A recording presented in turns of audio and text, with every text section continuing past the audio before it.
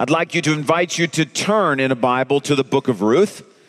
You heard it read earlier. That was powerful. It was great to listen to the entire book of the Bible read to us.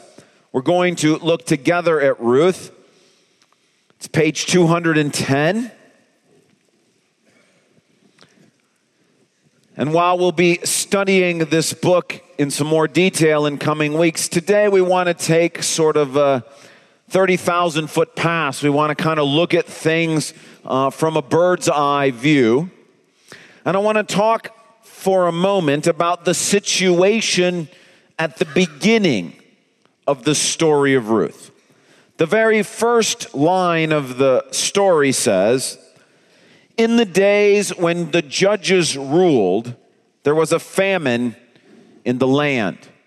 Now, if you look right before the book of Ruth, the book that comes before it is the book of Judges. The book that comes right before the book of Judges is the book of Joshua. I tell you that to try to help set this book of Ruth where it belongs in the story of the Bible.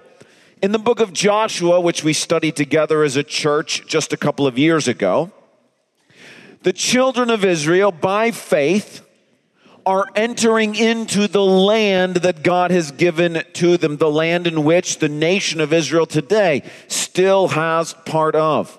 And in the book of Joshua, they are being put there by God himself, and by faith they are trusting as God gives them the promised land. In the book of Judges, we are told that while Joshua was still alive and the generation that were contemporaries with him, the children of Israel served the Lord in faith and in power. However, after Joshua died, begins a long, slow decline that follows a pattern, actually. And the pattern goes something like this. For a season, Israel's heart, while they're in the land, becomes proud. They give way to idolatry. They begin to disobey and disregard the commands that the Lord has given to them. At some point, God brings discipline into their life, usually in the form of an invading nation or a foreign power that subjects the children of Israel to difficult living. In the midst of that difficulty, the children of Israel begin to realize they've walked away from the Lord. They cry out and ask for forgiveness, and God raises up a judge. People like Ehud, Deborah, Gideon, Jephthah, Samson. And on these people, God's Spirit is powerfully present, and they lead his people back to a place of being right with the Lord. However, the book of Judges is about the cycle continuing and, in fact, spiraling downward, so that each time they move away from the Lord, they move further from the Lord, and each time they come back, they don't come back quite as far. This is the time period into which Ruth it happens. In the times when the judges ruled. So this story is taking place at a very dark time in Israel's history. We don't know exactly when, but during the period of the judges means this is happening while the nation is slipping away from God. We're also told in this first sentence that there was a famine in the land. That's another sign that things are not going well for the nation as a whole. When God sent Israel to the promised land, he told Moses and Joshua that he was not sending them to a land that was like Egypt. In Egypt, you could irrigate things relatively easily because there's a gigantic river, the Nile, that runs through the middle of it. God says, I'm purposely not sending you to a land like that. I'm sending you to a land that drinks water from heaven. And the only way for that land to produce is if I provide rain. No rain, no produce. And God says, I will be faithful to provide rain unless you disobey. So the fact that there is a famine in the land is another sign that things are not well in the nation of Israel at this time. We also are told at the beginning of Ruth that a man and his wife Naomi are fleeing from Israel to go to Moab, which is modern-day Jordan, because of the famine. That's another sign that things are not going well. In the book of Joshua, people are coming into the land. Here at the beginning of the book of Ruth, people are leaving the land. Now, the situation is not only dark for the nation of Israel. This woman, Naomi, who leaves with her husband to go to Moab, her husband dies at a young age, and she's left with 2 sons. Those 2 sons that she raises in Moab marry Moabite women. That's against the Mosaic law. Another sign that people are disregarding what God has commanded them to do. Those 2 sons also die. And so Naomi is left in this foreign land, a widow, having lost her 2 sons. At some point, the situation is not just dark for Israel, it's dark for her. So much so that you might have heard in the reading that when she comes back, she asks that people call her Mara and not Naomi, because Mara is the Hebrew word for bitter. That she says God has made her life bitter. So the situation at the beginning of the story of Ruth is that of disobedience, darkness, and death. It's a time of famine, a time of bitterness, a time of discipline from the Lord. Now, anytime we read stories in the Bible, the invitation is for you and I to find ourselves in the story.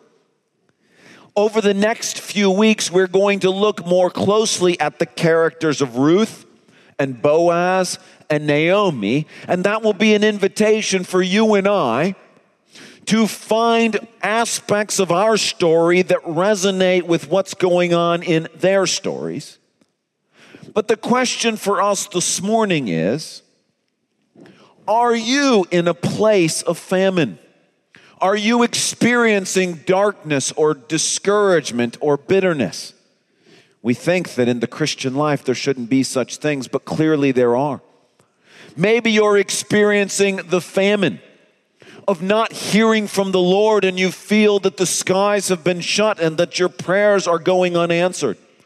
Maybe you're experiencing the famine of a difficult health diagnosis and you're walking through the midst of that. Maybe you're experiencing the famine of widowhood like Naomi was, or you've lost a loved one, a child, like she has as well. Maybe you're experiencing the difficulty of singleness like Naomi was, like Ruth was. Maybe you're experiencing the famine or the difficulty of living in a country that is sliding further and further away from the commands that God has given in His Word. That's the situation at the beginning of Ruth. It's a place of discouragement, disobedience, darkness, and death. Now turn over to the end of the story of Ruth. You heard the story read. But let's look now at the end of the story. The situation at the beginning, both for Israel as a nation and for individuals living during that time, was dark. The end of the story of Ruth, verse 13. So Boaz took Ruth, and she became his wife. When he made love to her, the Lord enabled her to conceive, and she gave birth to a son. The women said to Naomi, "Praise be to the Lord, who this day has not left you without a guardian redeemer." May he become famous throughout Israel. He will renew your life and sustain you in your old age. For your daughter-in-law, who loves you and who is better to you than 7 sons, has given him birth." Then Naomi took the child in her arms and cared for him. The women living there said, "Naomi has a son," and they named him Obed. He was the father of Jesse, the father of David. It's a very different picture at the end of the story of Ruth. Ruth is now married. She has a baby that God miraculously allows her to conceive. Boaz, who wasn't in the beginning of the story, enters the story in chapter 2. He too was single at the time. He too was experiencing difficulty in his life. But by the end of the story, he is married. And he has this beautiful, amazing, wonderful wife. Naomi, who experienced such bitterness at the beginning of the story that she didn't want anybody to call her by her name, but instead be called bitter, by the end is rejoicing and celebrating because she has this grandson who's going to take care. Plus, she has a daughter-in-law that's better than 7 sons. Not only Ruth, Boaz, and Naomi experiencing blessings, but this son that Ruth has, this is King David's grandfather. And the point is that God is also preparing a huge blessing for the nation of Israel. They've been in the season of the judges, but God is bringing to them a king who will give them the glory of the Davidic kingdom. All this is happening, and so the situation at the end of the book is about joy and life and blessing and hope, both for the nation as a whole and for Ruth and Boaz and Naomi. And the question is, how did we get from the beginning of the story to the end of the story? How did we move from death and disobedience and darkness and discouragement and bitterness to a place of joy and blessing and life and hope? The reason this is such an important question for you and I today is because if we resonate with the beginning of the story, if we find in our own lives a season of famine or darkness or difficulty or doubt or disobedience or death, how do we move to a place of life and joy and blessing and hope? Well, there's a key word in the book of Ruth. It's the word redeem. It's used 14 times in this little book. And the way we get from the situation at the beginning to the situation at the end is redemption. Boaz is redeemed. Naomi is redeemed. Ruth is redeemed. The nation of Israel is redeemed. This word is used over and over again in this little short 4-chapter book. It was in the section we read, verse 14. He has not left you without a guardian redeemer. Redeem is the way we move from the situation at the beginning to the situation at the end. But what does that mean? What does the word redeem mean?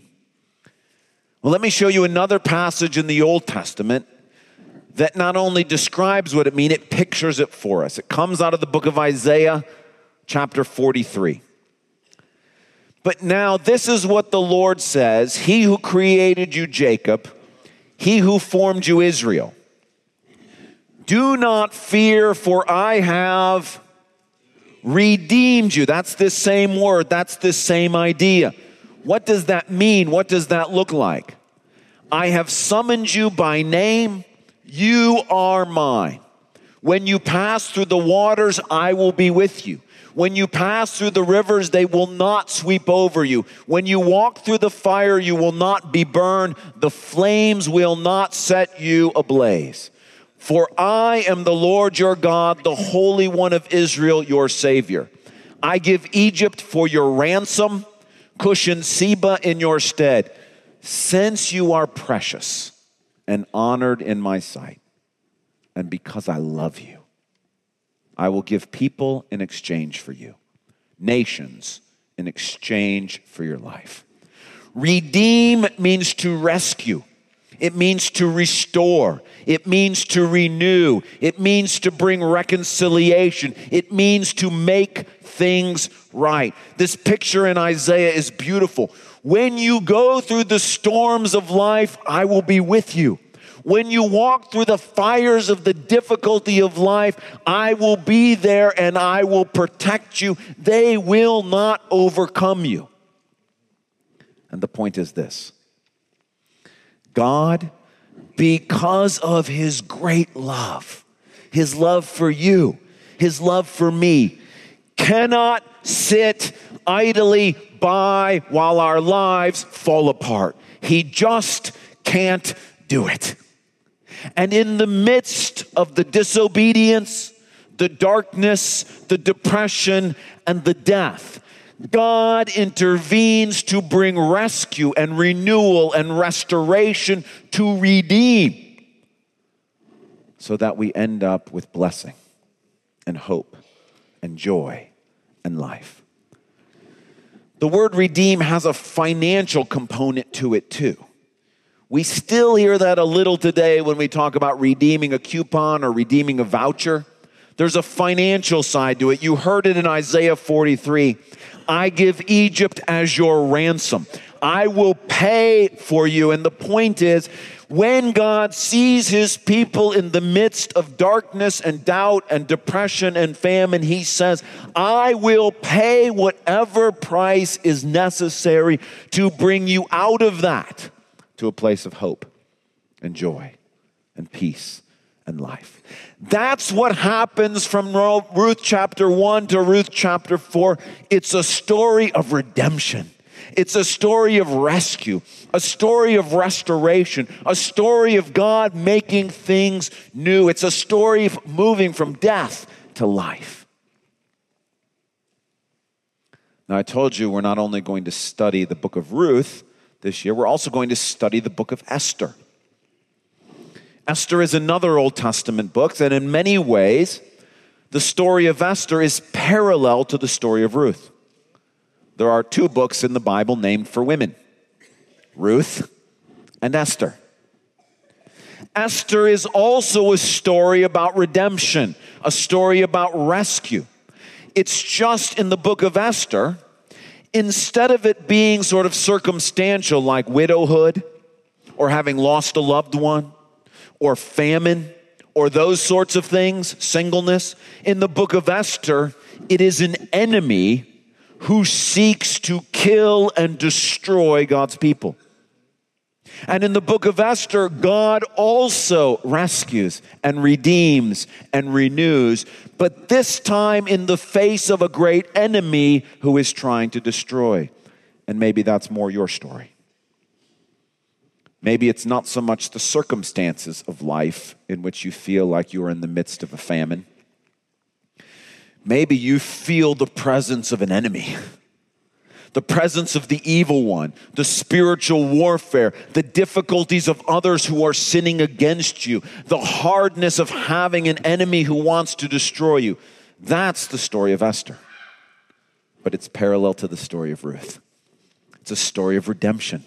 It's a story of God refusing to sit idly by when an enemy has set his sights on you or on me, but is willing to pay whatever price is necessary to move us out of that famine and that darkness and that wilderness into a place of life and blessing and joy. And so we're going to study the book of Ruth and the book of Esther together as parallel books. We also are going to study the Gospel of Mark.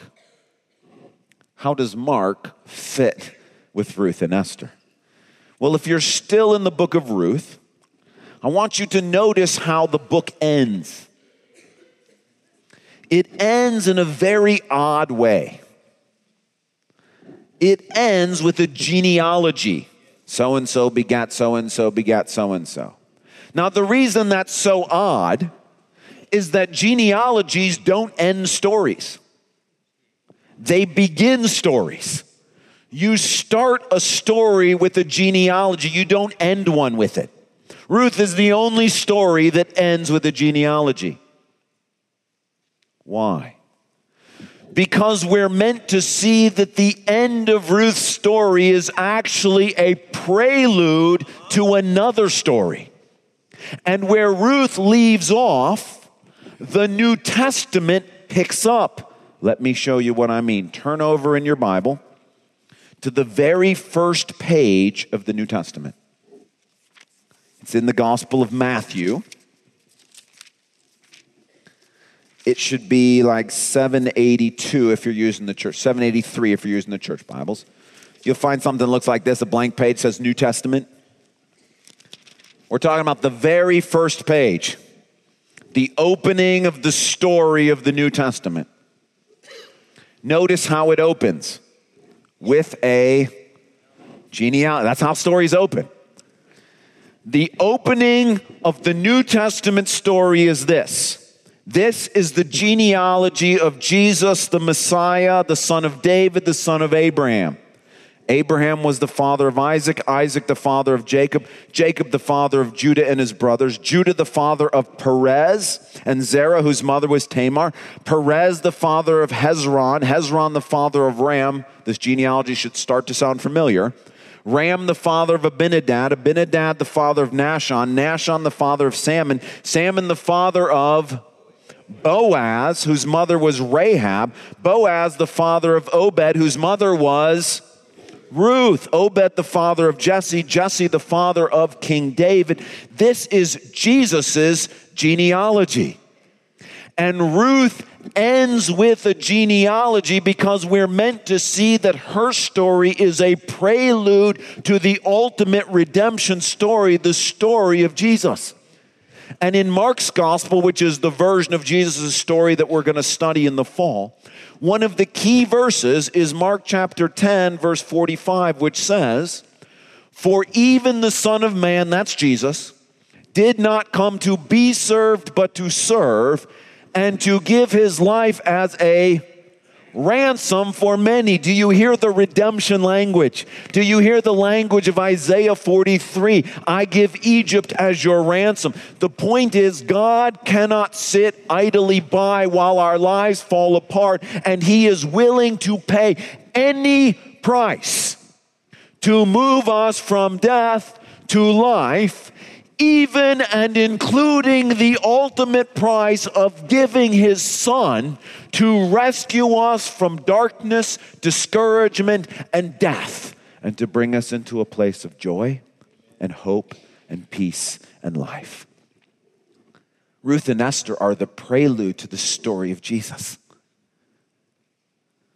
The story of a God who, despite our disobedience, who, despite our rejection of him, refuses to leave us in the famine of the wilderness, but pays the ultimate price in sending his son to buy us back and to rescue us and to restore us and to renew us so that we might have life.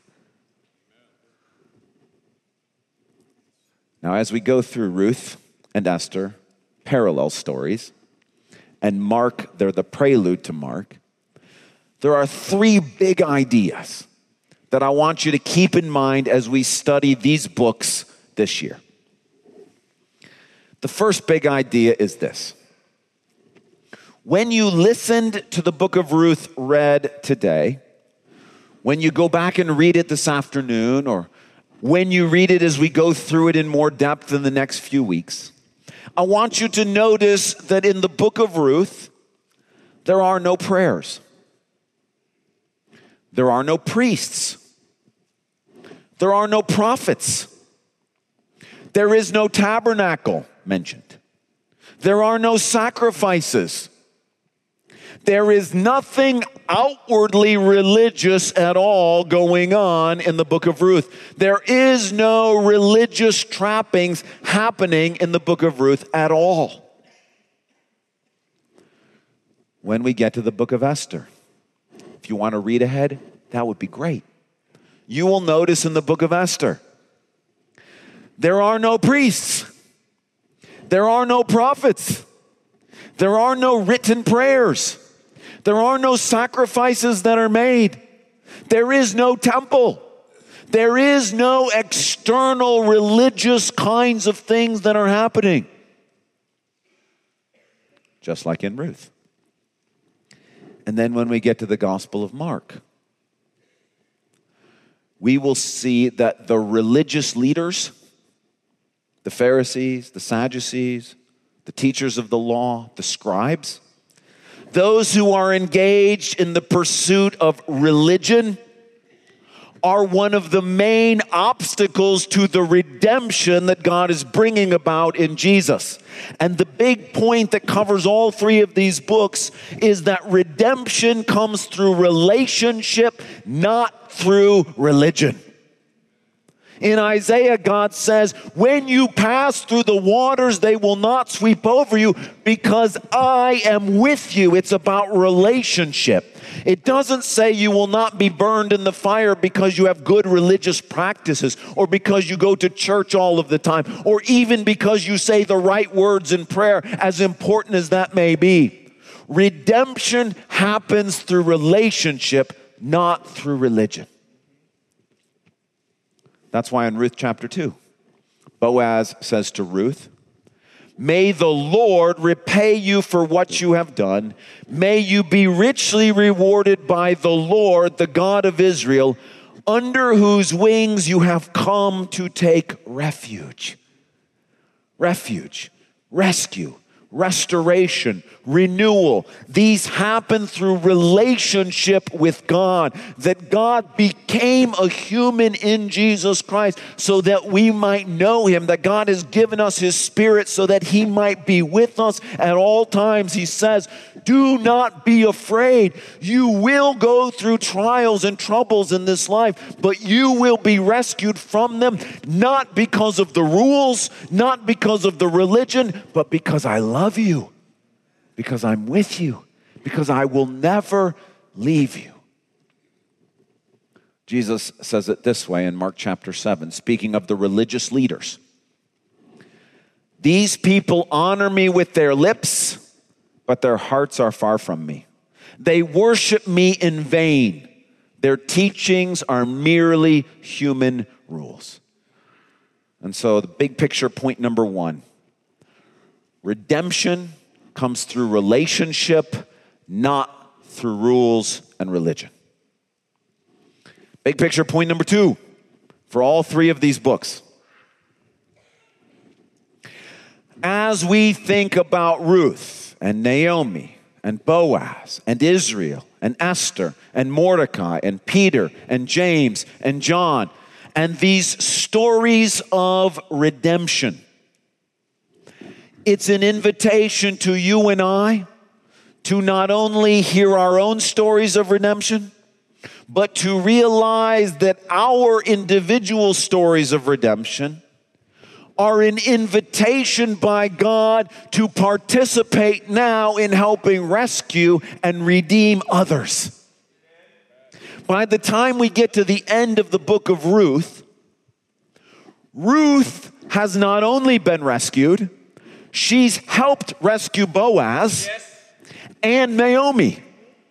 And Naomi has not only been rescued, she's helped to rescue Ruth and Boaz. And Boaz has not only been rescued, he's participated in the rescue of Ruth and Naomi. That's the point. Overall, God is the redeeming God and he's the main character. But the idea is that God brings rescue and redemption to others and then invites us to participate with him in what he's doing. That's why in Mark it says, For even the Son of Man, even Jesus, God, a very God, God himself in the flesh, did not come to be served, but to serve and to participate in the redemption and rescue of all of us. And so as we think about our own redemption stories, and I don't just mean our salvation stories, I mean the ways that God has met us in the wilderness, the ways that God has met us in the health crisis, the ways that God has been with us when we've lost a loved one, the ways that God has rescued us out of our own disobedience, the ways that God has rescued us out of the sins and attacks of Satan and others. Those redemption stories are invitations for us to join him in helping rescue others.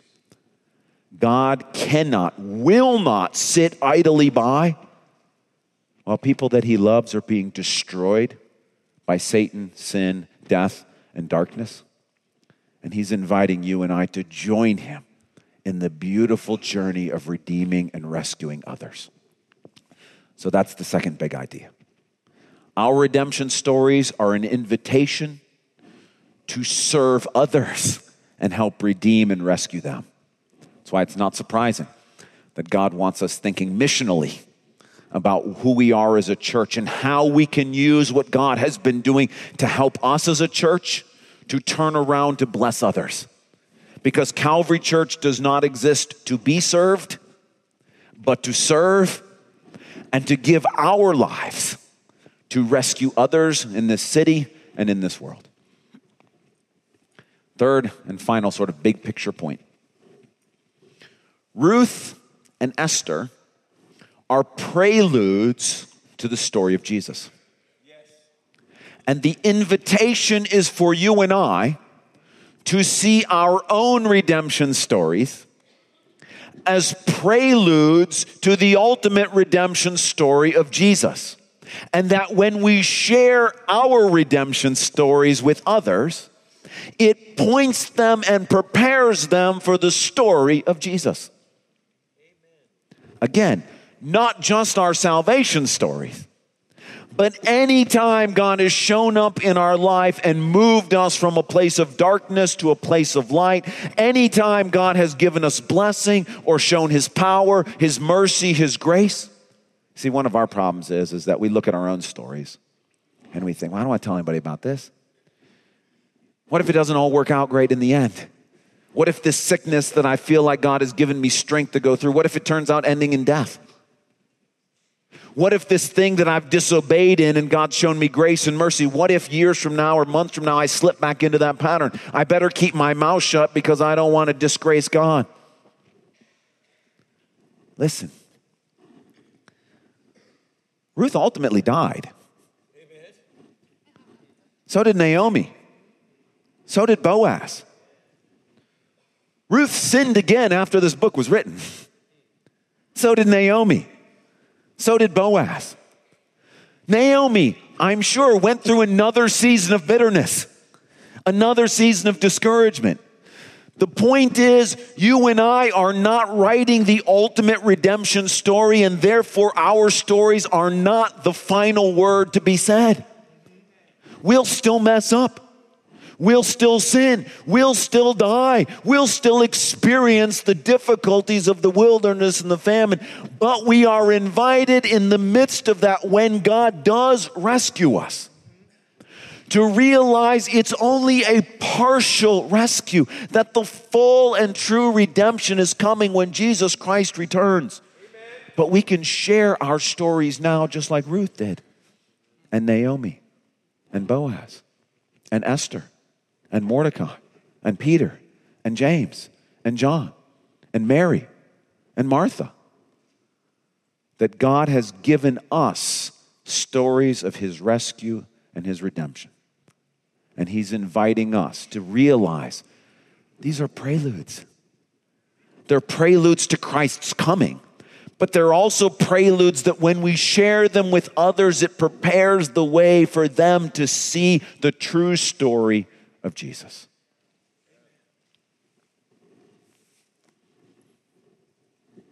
God is a redeeming God. he wants the whole world to know about it. Because he cannot sit idly by while lives, cities, countries, and this world that he loves falls apart. And he's inviting you and I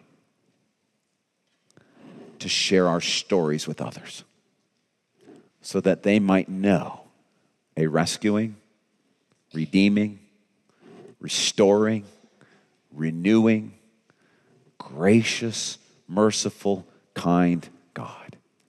So they themselves can know that at the beginning of their story, darkness, disobedience, and death. The end of their story, joy, grace, peace, and life.